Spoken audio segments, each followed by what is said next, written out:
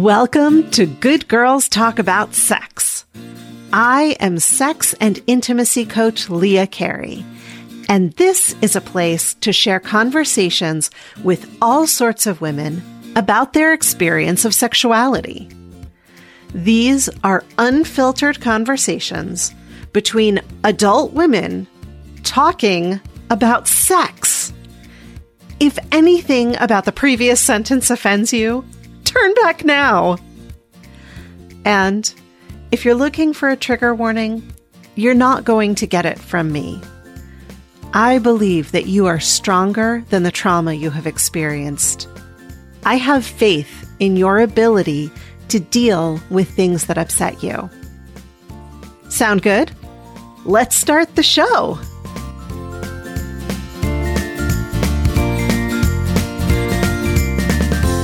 Hey friends, let me tell you the best kind of problem for me to have. When I'm editing an interview that's so good, I can't bear to cut anything out. In fact, that's how the idea to do extra audio excerpts on Patreon came. I was having to leave so much good conversation on the cutting room floor to get to a 42-ish minute episode, but I still wanted you to hear everything. If you're not a Patreon supporter yet, there's information at the mid-show break to get you started. But this week's guest is a whole other ball of wax. I couldn't seem to cut this conversation with Brianna down to the usual 42 minutes, no matter how hard I tried. So this week, I've decided to do something I've never done before. You're actually going to hear the whole interview here on the podcast feed, split into two parts over 2 days. As for the formal introduction, Brianna is a 30-year-old, white, cisgender female who describes herself as bisexual, married, and, until recently, monogamous. She and her husband have 2 children, are active in their church, and recently began exploring swinging. So today you get this part 1, where Brianna talks about growing up and her early relationships up through the beginning of her talks with her husband about possibly exploring swinging. Then tomorrow, you'll get part 2, where Brianna details their recent entrance into the swinger lifestyle. She spares no details about how they discovered their mutual interest in swinging, their early conversations, and their first experiences. She talks about the state of their relationship and how swinging has affected it, her feelings about monogamy, jealousy, and so much more. If you've ever wondered about swinging, don't miss this conversation. I'm so pleased to introduce Brianna. I know I say this at the beginning of every episode. I'm so excited to talk to you, but it's true every time. I got your email and your story is one that I've been hoping to tell in some way and hadn't found anybody to talk to about it. I was absolutely thrilled when you contacted me. So thank you. Well, thank you. I was so thrilled when you were so eager with your response. It was, very quick. And I thought this, she probably isn't going to even want to talk to me. And then you reached out so soon. And I'm so tickled to be here and just so glad to be talking to you. Awesome. Well, let's dive right in. So the first question I ask everyone is, what is your first memory of sexual pleasure? Well, when I was in about first grade, I had a little friend of mine, and she was a girl, and she came over to my house, and, we played in the yard, and then we went inside, and we were playing husband and wife or family or whatever you want to call it, and we just kind of, started kissing, and we ended up in my bed. And she was kind of, she was just kind of maybe petting me a little bit. And then I was petting her and, and that was my first memory of sexual desire. And I felt like such a freak over that, thought, this is so not normal. But I've heard other women talk about that on your podcast. And it is not that uncommon from what I understand. So that was my first memory of sexual desire. Did you feel like a freak at the time, or was that a label you put on it later as you grew up and got more sort of the sexual programming that we get in our culture? I didn't feel like a freak at the time because I didn't really know what was going on. But as I grew up and came into my sexual identity, that's when I was like, wait a minute. And I didn't even really put that together until I had started listening to your podcast. And I was like, that was the first memory I have of that. But I've always been kind of a sexual person. Probably even before that, I just didn't realize it. Yeah. So did you continue playing with that little girl over time? No, I just remember the one time, but it happened with other little girls over the course of my childhood, but it wasn't, I don't think that I was the one initiating it. There was other little girls, and actually the first girl it happened with, she had older sisters, and they were, I don't know if they had played that game or whatever, but that was how it kind of played out for us was, and then now looking back on it, I'm thinking, well, she had, older sisters, and maybe that they were playing house, I don't know, but she knew about it. I didn't know about that. And that's kind of how it came to be, and that happened multiple, I can think of 3 other little girls that happened with, a similar situation, but not, we didn't know what we were doing. We just knew that it felt good, and, we were just playing house, Yeah. Yeah. So, I know that you grew up in a very religious home, in a Baptist home. Were these other little girls also growing up in religious homes? Do you know? I know for sure that one of them was, but the first little girl that it happened with, I don't believe so. And another little girl, I don't believe so. So I would classify my area of the country as being a very religious and conservative area, but I know for sure that 2 of those girls were not, churched, I guess you would say. I don't know that has any relevance to anything. I'm just curious, like, if there are messages that are coming through to you that young, if maybe there's already some sort of resistance against those messages at that age, or if it's just purely a question of playing house like so many kids do. Right. Oh, for sure. And even, my children play house. I do wonder about that, but I don't, I would never shame them in any way about that but I do wonder about it, if does that happen with them, but I don't want to invade their privacy. But also at the same time, I'm like, they don't get it. I didn't get it. But now as an adult thinking back on it, I'm like, that was sexual desire. How far did you go during those? I guess I would call them play sessions, even though I have a different meaning for that now. Yeah, for sure. Well, and I even think there was one time that it was, you strip down nude and get under the covers. And, there was no, of course, I don't even remember any touching of that area, but maybe kind of grinding. Almost like scissoring type of thing, really. If I'm honest, that's kind of how it was. Yeah. Wow. So, we have established that you call yourself bisexual now. As you were growing up through your tween and teen years, would you have called yourself heterosexual?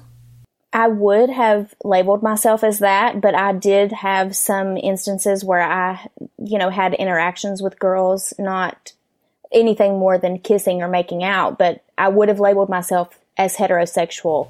Mm-hmm. But now looking back on it, I can see where I was interested in women at that time. I think that is such a common story. Yeah. So how did that, let's see, how do I ask this question? Those experiences with little girls were just sort of playtime. And then at whatever point you had your first interest, it's like serious interest in touching a boy and kissing a boy. Like, was there any confusion for you in that? I don't think so. I just kind of felt that desire again, I would say. And I didn't feel confused that it was with a boy instead of a girl or anything like that. It was just like, I'm interested in this, like I'm game for this. So let's talk about your first entree into the world of sexuality when it was not with another little girl. Okay, so are we talking about sex or just kind of playing? Well, let's talk about playing. Yeah. Well, I was in middle school and I had a boyfriend that I had dated probably the whole of middle school. And we just kind of, when we had an opportunity, which was not very often, we would, make out and maybe like have some heavy petting is what I would consider it now. There was nothing major going on. I mean, I did kind of go down on him, I guess you could say, but I had no idea what I was doing, right? And I didn't even know, like I had no idea what I was doing. I had heard the term giving head and going down and all that, but I had no idea what that entailed. I didn't even know, like how a guy got off I didn't even know you get off. I didn't know what an orgasm was. I was just really young and naive and I had no idea. But I mean, I went down on him, but I didn't, to completion, I didn't go down on him. So did you go down on him because he asked you to or encouraged you to, or did you come up with that on your own? He encouraged that. I don't think I even knew what that was until he had initiated that. Yeah. And then I was like, what? No, that is so not right. And did he reciprocate? Did he go down on you? No. But, of course not. we were so young. I don't know that we could have ever had that opportunity, right? Because we were doing this like in the back of the theater. Like that would have been the only time we could have done anything. And I mean, realistically, like him going down on me was a no-go. And probably I would have been like, oh, hell no. Like this is not happening. You're crazier than hell. So I want to keep going through your teenage experiences, but I want to back up first and talk a little bit about your childhood home and what the messages you were getting in your childhood home around sex and sexuality and who you were as a female. My mom was very open about sex, but not in a way that would condone sexual activity, but because she had me as a teenager.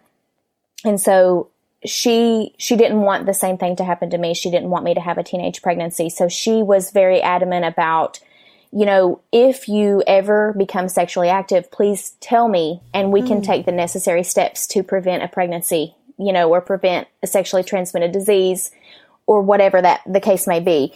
You want to be safe about it and everything, but she didn't condone it. I grew up Baptist, and at the time we were churched, but my mother was very, I guess, radical because she talked to me about the dangers of having sex, because I could have a teenage pregnancy or I could get a sexually transmitted disease. And so she wanted to make sure that didn't happen to me. But I was very naive, and I never thought that, even after I figured out what sex was, I thought my parents did not have sex because they were not very affectionate with each other. And it was just I grew up in a really loving home. My mother especially loved me. I never questioned her love for me. But now my dad was more of a passive parent. I never really felt love for my dad. I didn't, I never seen him love my mom. And there were some instances of, cheating in my house, and so I had a lot of hard feelings about that because it just really shaped me. Now that I look back on it, I can see that because there was, some infidelity in my house growing up, I felt like I couldn't trust people. As an adult, even now. So your dad was cheating on your mom? Yes. Did you know at the time that it was going on, or did you figure it out later? My mom actually talked to me about it one night because I kept asking, what is going on? What is going on with you guys? I can tell something is really off. And I was just picking up on a lot of things going on in the house, and I was asking questions, and my mom ended up telling me, and I was pretty young to hear that, but my mom is very open. And so she just told me, this is what's going on. So she knew, but she stayed in the marriage. She did. Mm-hmm. And was that, how did you feel about that decision that she stayed? I was really, I questioned her decision on that, because I thought, if that were me, like, I would not have stayed, because it was pretty serious. It was, everybody kind of knew about it, and it was humiliating. I really questioned her on that. Why would you stay? Because in my mind, he was not very affectionate towards her. What did she have to stay for? There was not a lot of, in my eyes. Now, I don't know, because I don't know what went on behind closed doors, but to me, I felt like he was not a very loving husband, and then he cheated on her. And so I felt like he completely betrayed her, and she had every right to leave him, but she didn't. Mm-hmm. Are they still together? They are. Wow. And how do you feel about that now? Well, I've kind of healed about that since the time that happened, because I was in middle school, but I think that, I guess I kind of have some hard feelings towards my dad over that, but the majority of the way I feel about it comes out in distrust for people, because I felt like, I couldn't really trust him. We weren't enough for him. So, and I've always kind of felt like I wasn't enough, Yeah. Yeah, that's hard. So you've mentioned that you were in the church. What were you hearing in the church about sex and sexuality? When I was growing up, I was during the time of the True Love Waits movement. And so it was, sex is so bad. You don't ever do it. You don't ever think about it. I mean, it is so bad. You have to wait until marriage, or you're going straight to hell. Wow, that's a lot. Yes, it was extreme. And so when you started fooling around with boys in in middle school and high school, did you feel like, okay, it's okay because we're not going all the way? Or did you feel like this was sort of gray area? I just didn't think about it. Uh-huh. I would be like, this is really fun. I like this. But I'm not going to think about it after this happens, because then that makes me a bad person. So, like, I would just do it and then be like, oh, I'm good. That didn't happen.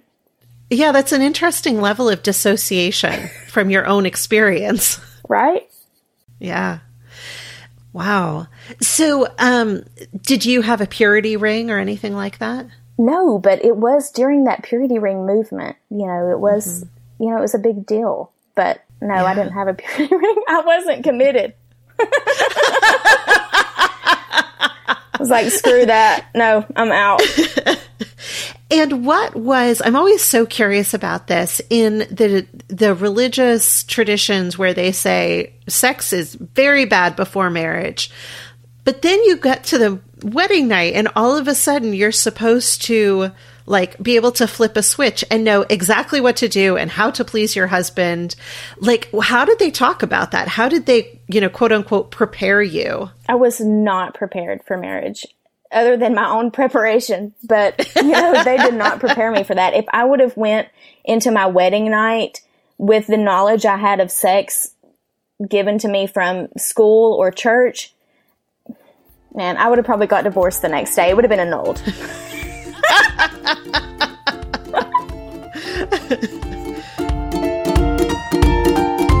Friends, if you love these conversations, I would love your help to keep them going.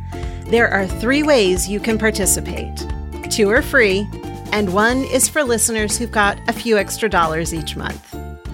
Number 1, take a screenshot of this episode right now and post it to your Instagram stories. Tag me in your post, and if it's public, I'll reshare and send you a personal thank you.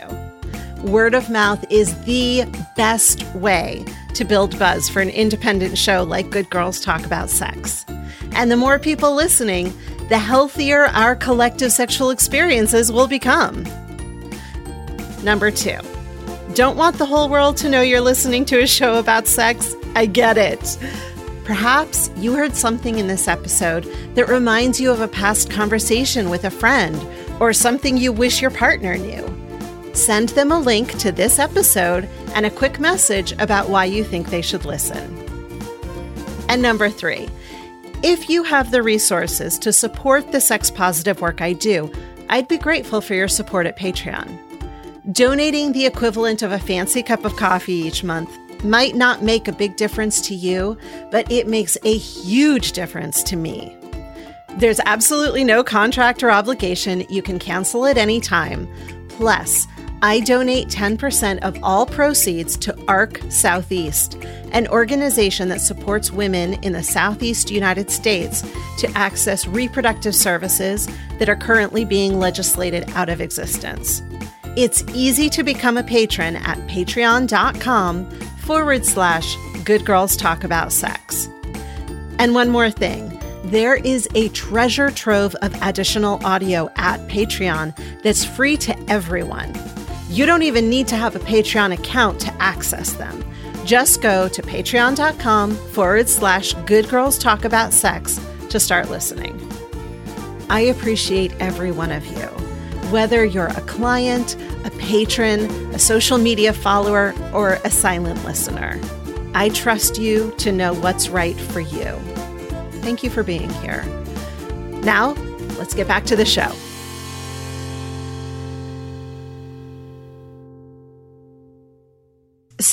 So let's keep talking about high school or, teenage stuff. You have the first, gropings, it sounds like, in middle school. What happened next? Oh, man, this is a doozy. But I had a boyfriend in high school, and he was older than me. And I had told him that I was not going to be having sex until I was married. I mean, I probably said something like, I'll suck your dick, but I am not going to screw you. Like, it's not going to happen because I'm going to be a virgin until I'm married. And we had that conversation. And then the next thing I know, it was a Sunday, and he had went to church with my family. We were probably fondling each other and making out. And this was on the couch. And my parents would have been very close by us. And he tried to, penetrate me. And I said, no, this is not, I already told you, like, I'm not having sex. But I was trying to be very quiet because my parents were nearby. And I liked this guy. And I wanted my parents to like this guy. Anyhow, he proceeded to penetrate me without my permission or whatever. And so it was a really sad thing because it was something that I wasn't really going for, and it just kind of happened. And I said no, and then for the rest of my life after that, I thought it was my fault because I could have shouted no. I could have, punched him in his throat. I mean, I don't know what I could have done, but I always thought that I could have done more to stop it.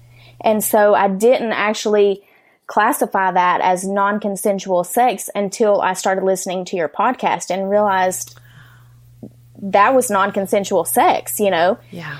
And that was a big moment for me because I realized that he took something from me, that I wasn't offering up, and that was a huge moment for me when I realized, because I always kind of saw that one particular instance, and then the way things played out after that, I continued to date him for a couple of years, and I continued to have sex with him for a couple of years. I took that on myself. I took responsibility for that because it was my fault. I could have said no, but then look what happened afterwards. I was a slut anyway, or else why would I have, gave it up after that? So that was kind of the identity that I took on after that. So you didn't identify it as an assault at the time? No.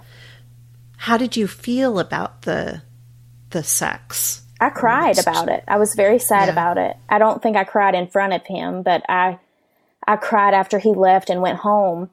You know, I was very sad because I felt like I had lost something very precious, you know, because of my Baptist upbringing. I felt like this was like the end of the world, and he had to marry me now. That was basically how I felt, you know. Wow. But he was a real shit ass, you know, he was a dick. So I didn't, you know, over the course of the next 2 years, of course, I did not want to marry him. But then I felt bound to him in some way.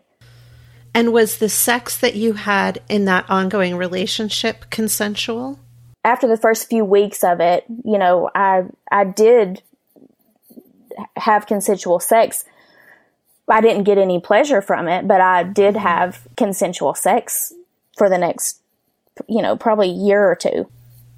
And he used condoms? No. Really? No, he never used a condom the first time. Never. Wow. So I guess I just want to pause here, and I have heard you say that you now recognize that that was non-consensual, but I really want to reaffirm that you did nothing wrong, and that especially in a culture that teaches us to be good little girls, that the idea of you know, how to say no or how to fight back, especially when you're like, my parents are in the next room and I'm not supposed to be doing this anyway. Like, there are a lot of factors there that make it not at all surprising to me that you didn't know how to speak up or to take that next step. But that was assault. And I'm really sorry that you had that experience. Well, thank you for saying that. And I'm glad that now I can look back at that and say that was assault and that was non-consensual sex. And I don't want to classify myself as a victim over that, because I've learned a lot from that, and I found my voice through that. And so all in all, I wouldn't say I'm glad that that happened, because I wish that I could have been in control of that situation of giving my virginity up, that it would have been my choice. But, you know, it all panned out and I'm not like completely scarred over it. But, you know, it's just a really sad situation. And from what I understand, you know, by listening to your podcast, that happens very often. And it really puts me on guard in regards to my own children.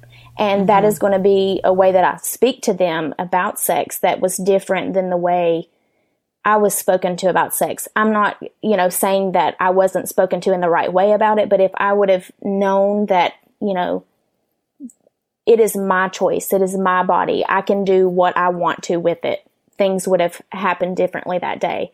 And who knows, I may have never even had a sexual relationship with him, and I could have waited until I was ready for that, because at the age I was not ready for that. I had no idea what it meant. And I wasn't ready physically or emotionally for that type of encounter. Yeah. So what do you want to say to your kids as they grow up? Well, how do you want to talk to them about sex? I really want to have open lines of communication with them, and I want them to know that they can talk to me about anything. And if they don't want to talk to me about anything, that is completely fine. But I will not judge them for their sexual desires. You know, it is normal. I see it already. I can tell that it tickles, you know, I mean, that's just the way it is. And so I don't ever want them to feel shame about that. So, you know, if I see them maybe, you know, kind of fondling themselves in front of people, I say, hey, that is totally cool, man. You just need to go to your room and you can do that. And that is fine, because it tickles and it feels fun and woohoo. You know, that's totally fine. And so I really do think that if they waited until they were a bit older, maybe that their brains might be caught up with their hormones that they're experiencing, because I was so young that I couldn't really understand what was happening. And if I would have waited, I think it would have been a lot better for me. So how old were you during that first relationship? I was 14. Oh, wow. Yeah. So how did you get out of it? Well, my parents ended up telling me that I wasn't allowed to see him anymore because he was a dick. And because I was such a rebel, because I just always was a rebel, but because I was such a rebel, I continued to see him behind their backs. At this point, I'd be driving, and so I would go and see him. And then one day, it just clicked with me. He is such a dick. Like, he does not care about me in any way. He just really wants to use me. And so it just clicked with me one day, and I don't have a specific instance, nothing happened. It just clicked in my brain, and I was like, I don't like him. Like, he is really mean to me, and I don't appreciate it, so I am done. And so he came to my place of work, and I took a break, and I went out, and I talked to him, and I said, I am done with you. Don't call me. I'm changing my phone number. I don't ever want to see you again. And that was the end of it. I changed my phone number, and he was out of my life. Wow. Very brave. I just was done, I wish I could have came to that point much sooner, but I learned a lot of lessons through that relationship, so it's probably a good thing. So what happened next? How long was it until your next relationship? I didn't really have a serious relationship after that until I met my husband, but I just kind of played the field, I guess you'd say, for a couple of years. And then I met my husband, and we were fairly young. We started dating when we were 17. And, but because of the experience I had had with my first boyfriend, I would not have sex with him, or I would not do anything with him physically. And so I put a timeline on it. And I said, if you want to wait around, we're looking at a month before I do anything with you, because I didn't want him coming after me in a physical way because of what I had been through with my previous boyfriend. So I thought, I'm going to have the upper hand here. It's going to be my choice, and I am going to make the rules here. And when you say you're not going to do anything, does that include kissing or petting? I think we kind of kissed, maybe made out a little bit, but we, for sure, there was no oral sex or actual sex. Nothing happened until it was my call, Gotcha. I love that.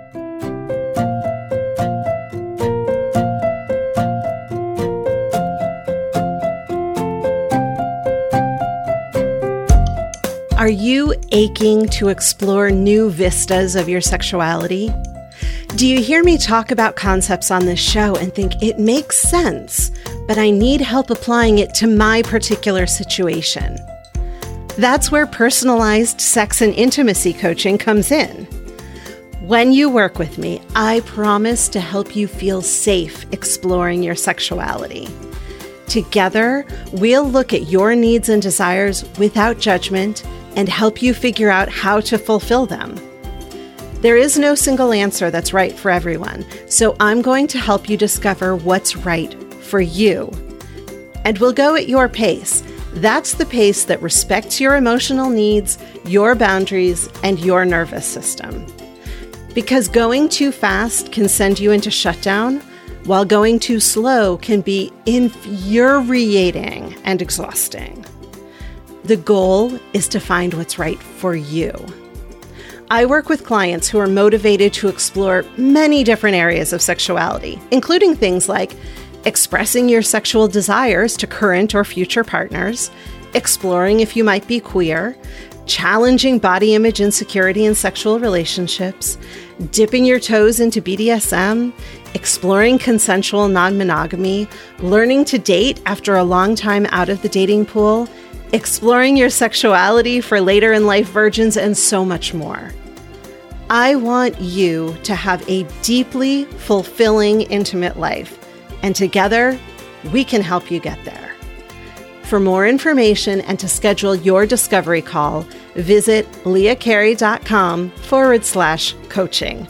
That's leahcarey.com/coaching.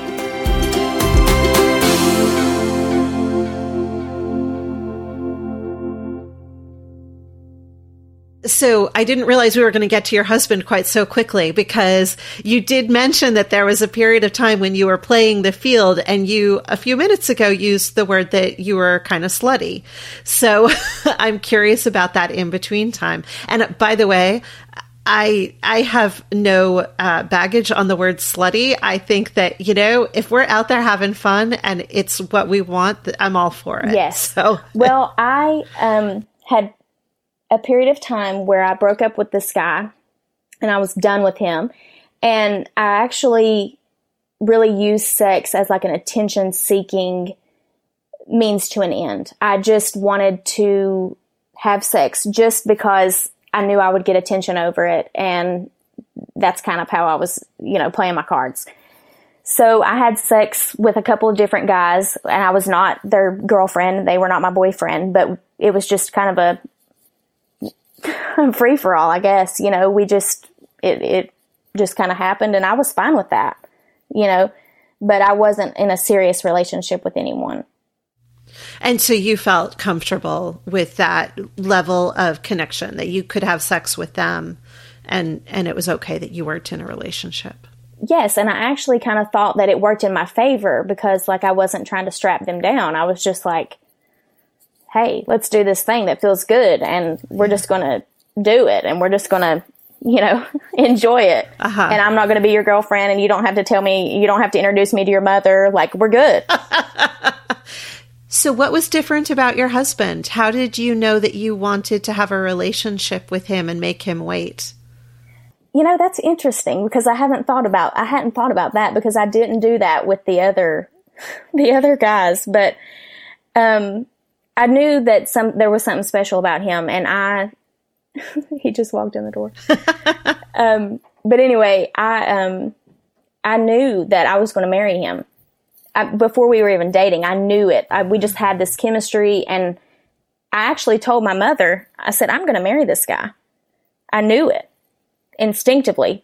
And that's probably why I said, I have these very strong feelings towards him, and I don't want him coming after me for a piece of ass. So if he really, is interested in me, he'll wait. I mean, a month, really. Come on, is that long to wait? But in when my you're mind, 17, it is. It was an eternity, really and truly. And I mean, we really wanted to. I really wanted to, but I stuck to my guns. I actually read that in Cosmopolitan. If you really like a guy and you really want to see if he likes you, you make him wait for 1 month and let's see how that pans out. And it really panned out well for me. That's awesome. So when you when you got to the 31st day and you said, okay, now we can have sex, how was it? It was good. Yeah. It was good. We were 17. I mean, it was as good as it could be at 17 years old. But I mean, it was enjoyable. I didn't climax, but I had never climaxed with anybody other than myself. So you were masturbating at that point. Yes. And did you have pleasure from masturbating? Yes. Okay. And I masturbated from a very young age, probably around the time that I had my first experience with one of those little girls. I would have started masturbating around that time. Mm-hmm. Not, I don't, probably not with my hand, but, I would maybe be laying on the bed in a certain way and I would feel that. And so I would almost hump the bed and be like, oh, that feels really good. And then I would climax. I didn't know what that was, but I would continue doing it until I, felt that great feeling. And I was like, heck yeah. And so, you were climaxing with yourself and then you are having sex with your then boyfriend, now husband. At what point did you start climaxing with him? It was about maybe 2 months into our sexual relationship, and I was on top one day, and you can be more in control of that, I mean, at 17, I had never climaxed with anyone from oral sex or fingering or actual sex. It was not a thing. And this one day I was on top and I actually got off, and I had kind of lied about it. I had pretended every time that we had sex that I had got off, and I really did enjoy it. I did enjoy it.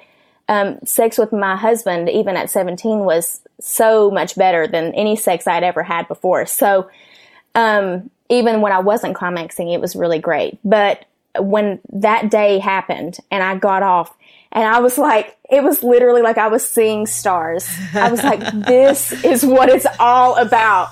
And so I actually had to like confess about it. I mean, I'm sure I had this look on my face like, seriously, you know? But so I actually had to confess to him and say, listen, I lied all those other times. Like I never got off and I'm sorry, but I just got off and it was like mesmerizing. I'm digging it. And how did he respond? Oh, he was so elated. I thought he would be pissed because I'd lied, you know, for 2 months or whatever, how long it had been. But he was like, I did that, you know, like, yes, that's awesome. Oh, that's so great.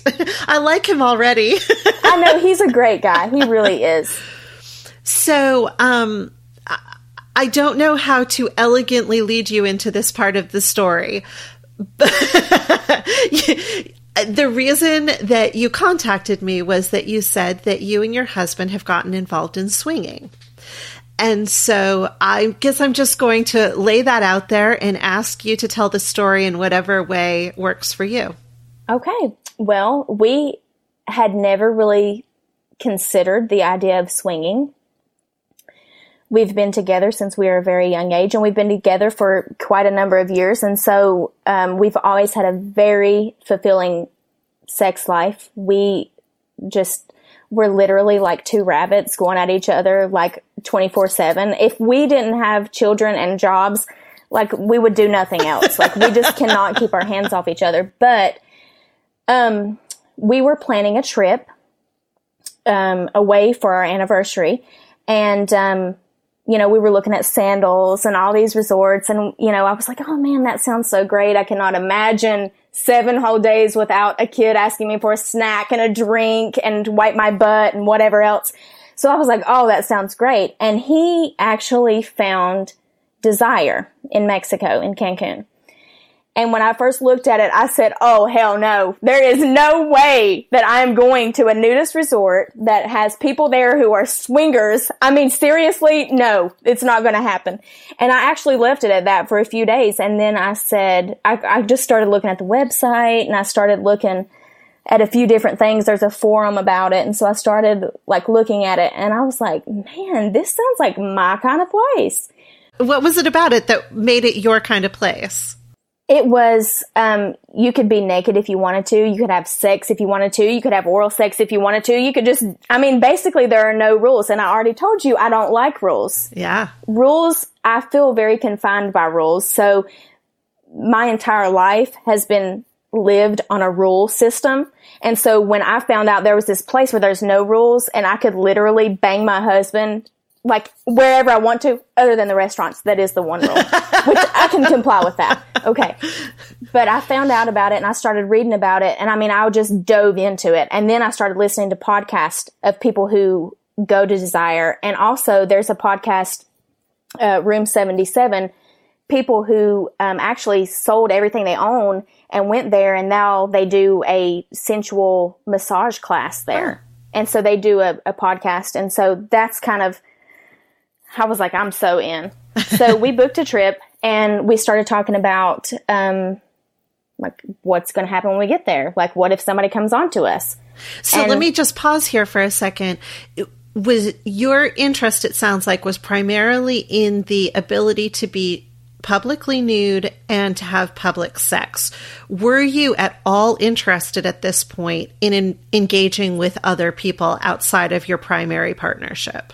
No. Okay. When I first started researching the trip, no, I was not interested in anyone else. Mm-hmm. But the more I started researching it, I figured out it's a lifestyle, I guess, swinger-friendly resort. Mm-hmm. And you know, we have to ask ourselves these questions, like, would we be okay with this? What if somebody comes on to us? What if this happens? What if that happens? And we had to start really examining ourselves and our relationship. And the most interesting thing happened.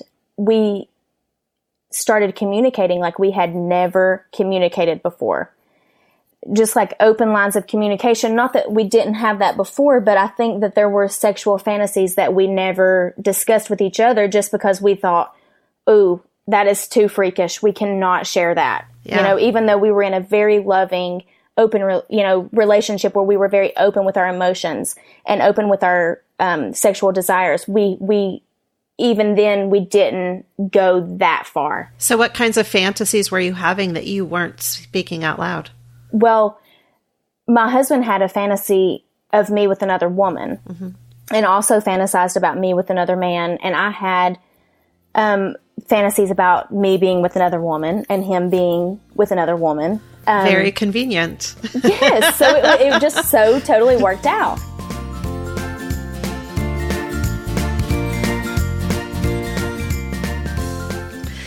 This feels like an excellent place to leave it for today.